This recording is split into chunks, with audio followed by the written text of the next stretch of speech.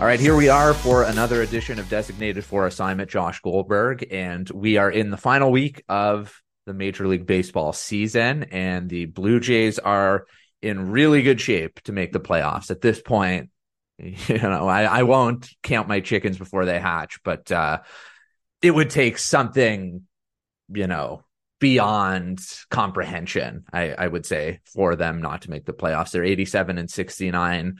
I would say I think Fangraphs has them to make the playoffs at like 98% or so. The weekend went really well. I think the hope was that one of Seattle or Texas would get a sweep, and that's exactly what happened as Texas swept Seattle. And then the Astros getting swept at home by the Royals and dropping 5 of 6 to the Royals over the last week or so, and they lost a series at home to the A's.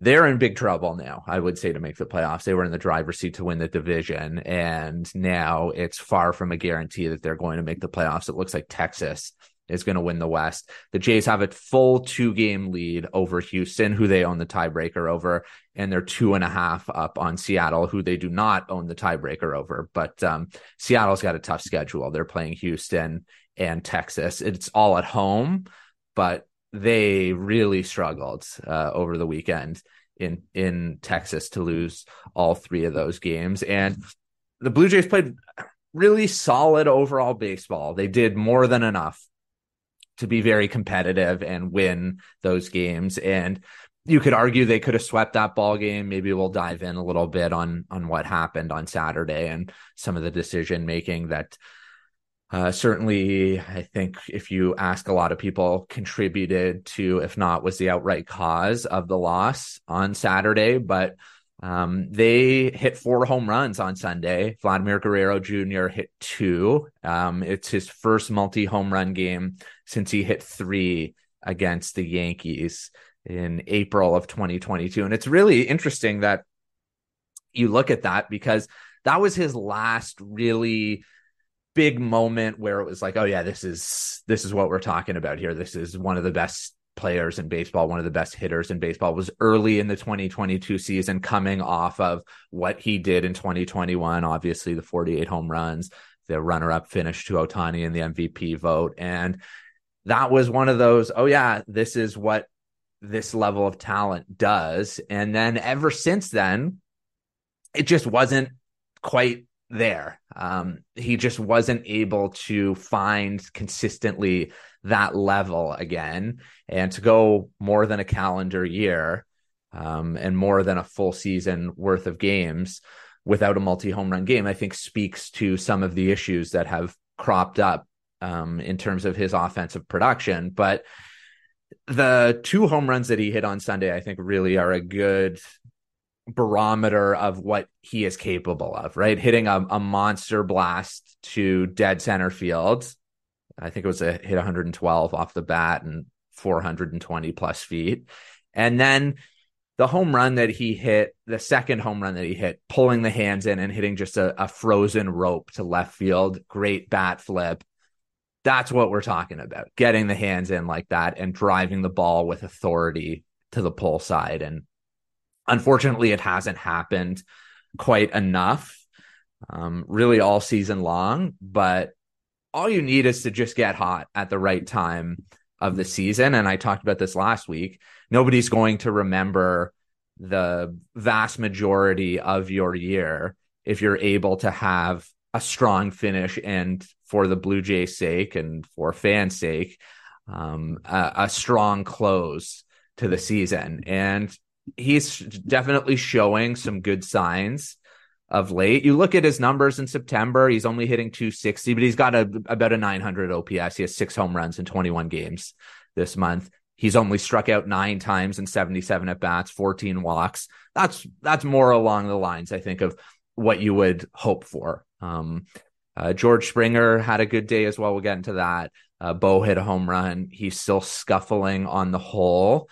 But Vladdy finding some other level closer to what I think has always been expected from him and what he's showcased over large stretches of his career, unfortunately not enough over the last couple of years, could be a real difference maker for the Blue Jays here. As like, it's going to be challenging here down the stretch. You're seeing Garrett Cole, you're seeing Michael King again. You aren't going to see Glasnow, or Zach Eflin, who are both pitching in the series before, I believe, against the Red Sox for the Rays. So that's certainly a good break. And I think at this point, it's probably more likely than not that the Blue Jays end up with the second wild card spot, which for all intents and purposes is going to mean a trip to Tropicana Field again for 3 games against the Rays. And yeah, I'd be lying if I said that was the most ideal situation in the world, but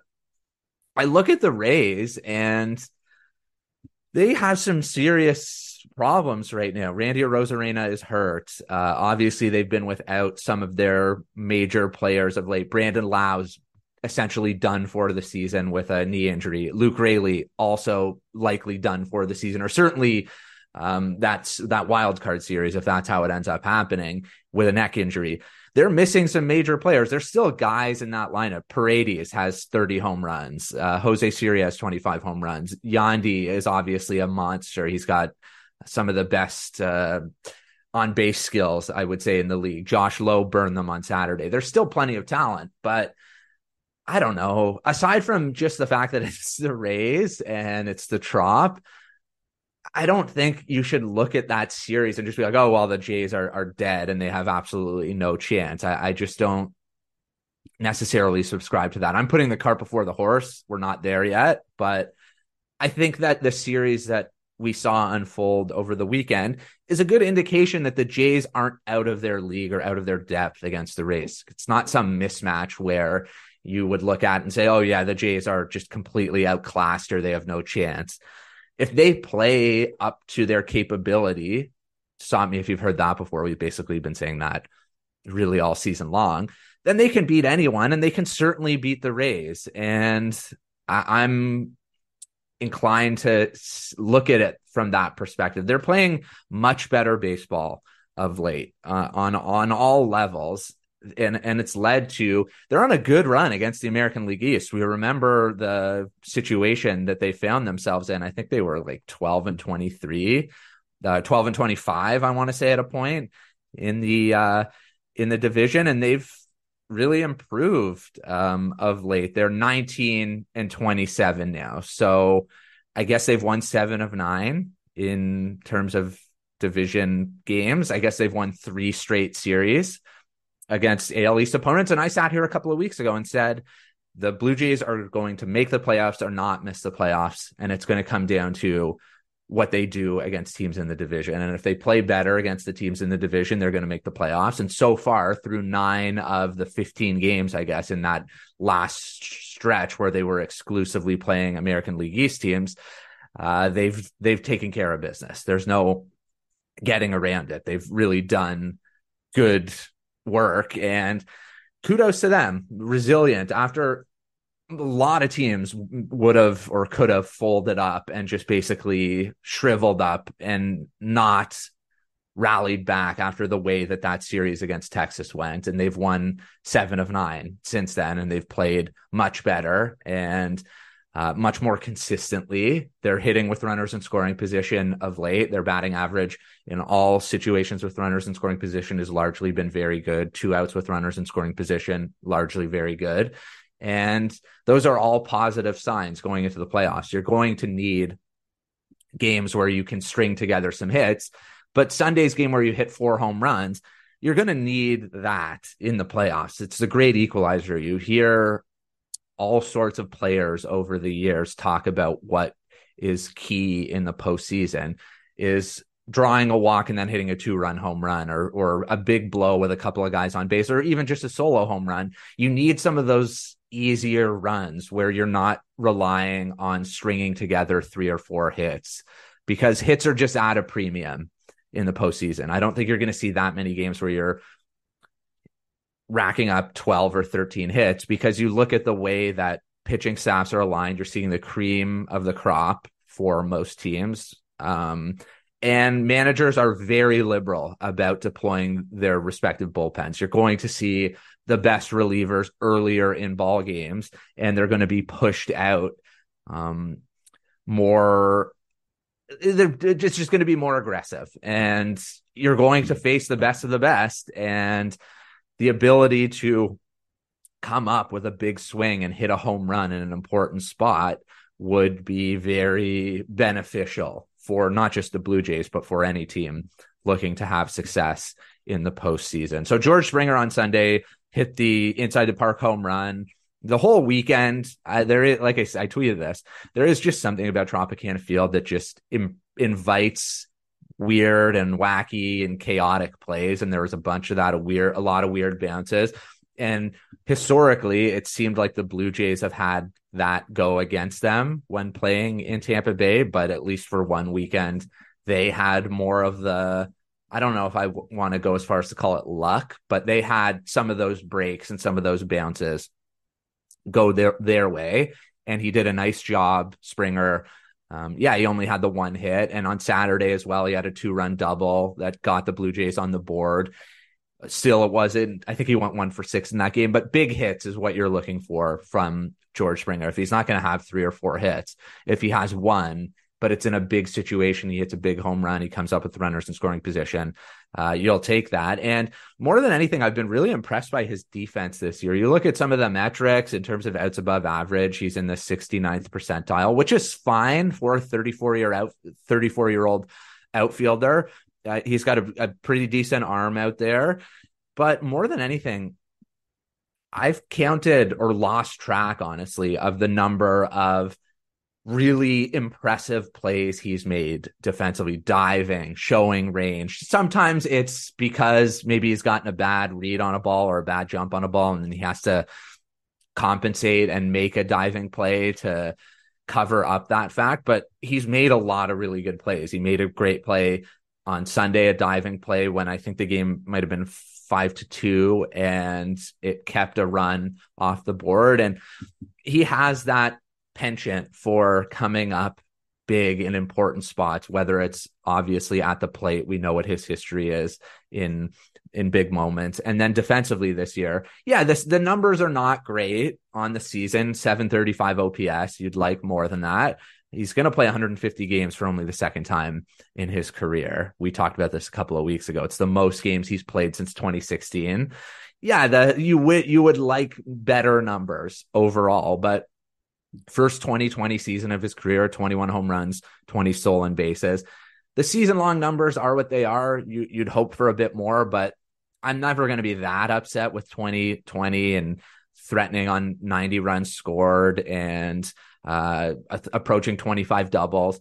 It's been a little inconsistent at times, but I wouldn't look at it and say that, he's had a bad year by any means. He's had a fine year, I think, overall. And if they get into the playoffs, he's set up very nicely to be in a position to do what he does best at the most important time of the year and have a run that I think this is what the Blue Jays really paid him for, is to make big plays in September and ideally in October. And he's done some of that so far in September. And you just have to hope that obviously that continues moving forward. It sounds like Brandon Belt is close to coming back. I don't know. The minor league season, I think it might be over or it's certainly close to over, if not over. And he's not going to get into game action there. They're trying to figure out how they're going to get him in. I'm always a little bit skeptical about a mid-30s individual with a recurring back issue, but if he's back, you're getting him back in the lineup. I'm not taking Kevin Biggio out. I understand he went 0 for 5 on Sunday. I think he struck out 3 times, but I'm finding a way to keep him in, especially against right-handed pitching, whether it's at second base, whether you have him in an outfield spot, what have you. I'm trying to find a way to keep him in. Whit Merrifield had a nice hit on Sunday, a 2-run single, and he's obviously had a ton of success in his career at Tropicana Field, but I'm not married to having him in the lineup against right-handed pitching with the way that Biggio's played. I'm inclined to find a way to keep him in. So Belt at first and or DH against righties. Obviously, Vladdy's in there and Biggio's in there for me until he really cools off, and then I might recalibrate. But right now, I would say that I want him in there, and that I would say comes at the expense of Davis Schneider, who unfortunately has really cooled off, probably not that surprisingly. And he sat out a couple of times on the weekend. He only played one of the 3 games. I believe he's in an 0 for 30 rut over his last 8 games. He sat out 3 times in the last 5. The swing and miss has obviously been a problem. And you knew that something like this was probably going to happen. You're not going to OPS at 1,300 or whatever it was. 41 strikeouts and 111 at bats. He does have 20 walks. His eye is still, to me, largely pretty good. But if he's not going to perform, he's not going to play. And if the Blue Jays do make the playoffs, his contributions and other guys from the Bison, Spencer Horwitz had some moments. Ernie Clement obviously had some moments. Cam Eden stole a base or scored a big run over the weekend. He has contributed, but and that won't be lost. You'll look at it and say, well, the Blue Jays wouldn't have made the playoffs without Davis Schneider, but he's got 7 hits in his last 52 at bats. And if you're not performing at this time of the year, no matter what you did in the recent past, you're not going to play. And I don't think you should play, whether you're a rookie, whether you're a 8-year vet. I don't think that just because you had a torrid stretch a couple of weeks ago or a month ago or whatever it was, I don't think that should necessarily just ensure that you're in there. He's been awesome. He's put up almost 2 wins above replacement in less than 35 games. Like, that's huge. That's a huge, huge difference maker from an unexpected source down the stretch. But right now, I just don't think that they're at their best with him in the lineup. And I think with Belt ideally coming back sometime this week, maybe it's as soon as Tuesday, I think he's probably going to only be in there if the Blue Jays see a left-handed pitcher, which I don't know if they're going to down the stretch. I haven't closely looked at the pitching matchups, but I would be surprised if it's more than one, if it's one at all. So I think it's going to be difficult. Maybe he's a pinch hit situation against a lefty reliever later in games, but I do think that he's going to be in tough down the stretch here to find much in the way of consistent playing time. There was also Kevin Kiermaier gave some comments against in that series in New York to the New York Post, and he clarified them. And it was basically just that he likes playing in the AL East. He's played in the AL East his whole career. And he mentioned playing on grass. And when you're talking about a 33, he'll be 34 years old in April next year, 34-year-old outfielder, soon to be 34-year-old outfielder, with a series of injuries, especially a major hip injury, I'm sure you're looking at all the avenues available to you to maximize the amount of time you have left to play at your best. And Kevin Kiermaier's best is being out there defensively. And he's been awesome this year in every way. It couldn't have gone better. And he talked about liking playing at Yankee Stadium. He talked about liking playing at Fenway Park. I don't think he's made any determinations. I could see a situation in which the Blue Jays entertain the idea of bringing him back. I would still probably look at it, handicap it as less than 50%. I just think that they're probably looking at Dalton Varsho as somebody that they can slide over to center field. And defensively, I don't think you're going to lose that much. If that's the case, Dalton Varsho has been awesome defensively this year, and he's been awesome when he's played center field. Yes, you'd like more from him offensively. He had a good day on Sunday, had a couple of hits, had a lefty on lefty hit in a big moment, hit a home run over the weekend. Still, it's been a largely futile offensive year. He's got a 670 OPS. But I think that if I were putting a percentage on it, I would say Kevin Kiermaier returning next year is like 25%. And maybe he ends up with the Yankees and you can go right back to booing him after one great year. but he has done everything the Blue Jays could have hoped for and more this season. He stayed healthy. He's been really productive. He's come up a number of times in big spots with big hits. He's having his best year and most complete year in several years. He's really struggled to stay on the field, and he's struggled to perform when he's been on the field. You're talking about his best offensive year since 2017, and he's been really good defensively, one of the best defensive players and certainly one of the best outfielders defensively in Major League Baseball this season. So we'll see what happens there. But it was interesting to see that come up. You know, you're talking about New York press. They're always going to look for an angle, especially when you're talking about a lost season like the Yankees had.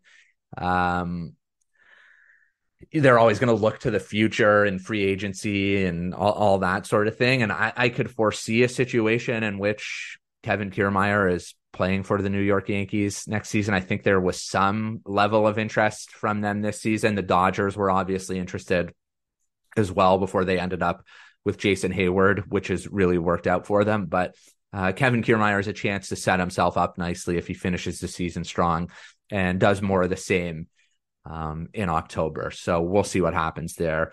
As always, I appreciate you listening. We're doing this 2 times a week. That's the plan now for the remainder of the season, in case you're just tuning in. So I'll venture to get one up on Thursday after the Yankee series when that one finishes. They're at home the rest of the week, and then the Rays. So I'll try and get one done Sunday or Monday, teeing up what we hope is a postseason series, whether it's against the Twins or the Rays, whatever it looks like. I will be here, ideally not doing a postmortem on a collapse and not making the postseason, teeing up a playoff series. The Blue Jays have done everything they've needed to do over the last couple of weeks to put themselves in a position to make the postseason. They're in good shape. We'll see what happens here. 6 games left. Should be exciting. Final week of the season. 6 months almost in the book of regular season baseball, and this is what it's all about. That's what I said last week. I'll echo it again this week. Always exciting in September. Stressful. All the adjectives you want to throw at it pretty much sums up pennant chase baseball and obviously postseason baseball. As always, you can find me on Twitter at JGoldberg12, at DFA_pod. Please like, rate, review, comment, subscribe. Designated for assignment wherever you find your podcast. I'll be back in a couple of days. Thanks as always for listening. I'm Josh Goldberg. We'll talk to you soon on Designated for Assignment.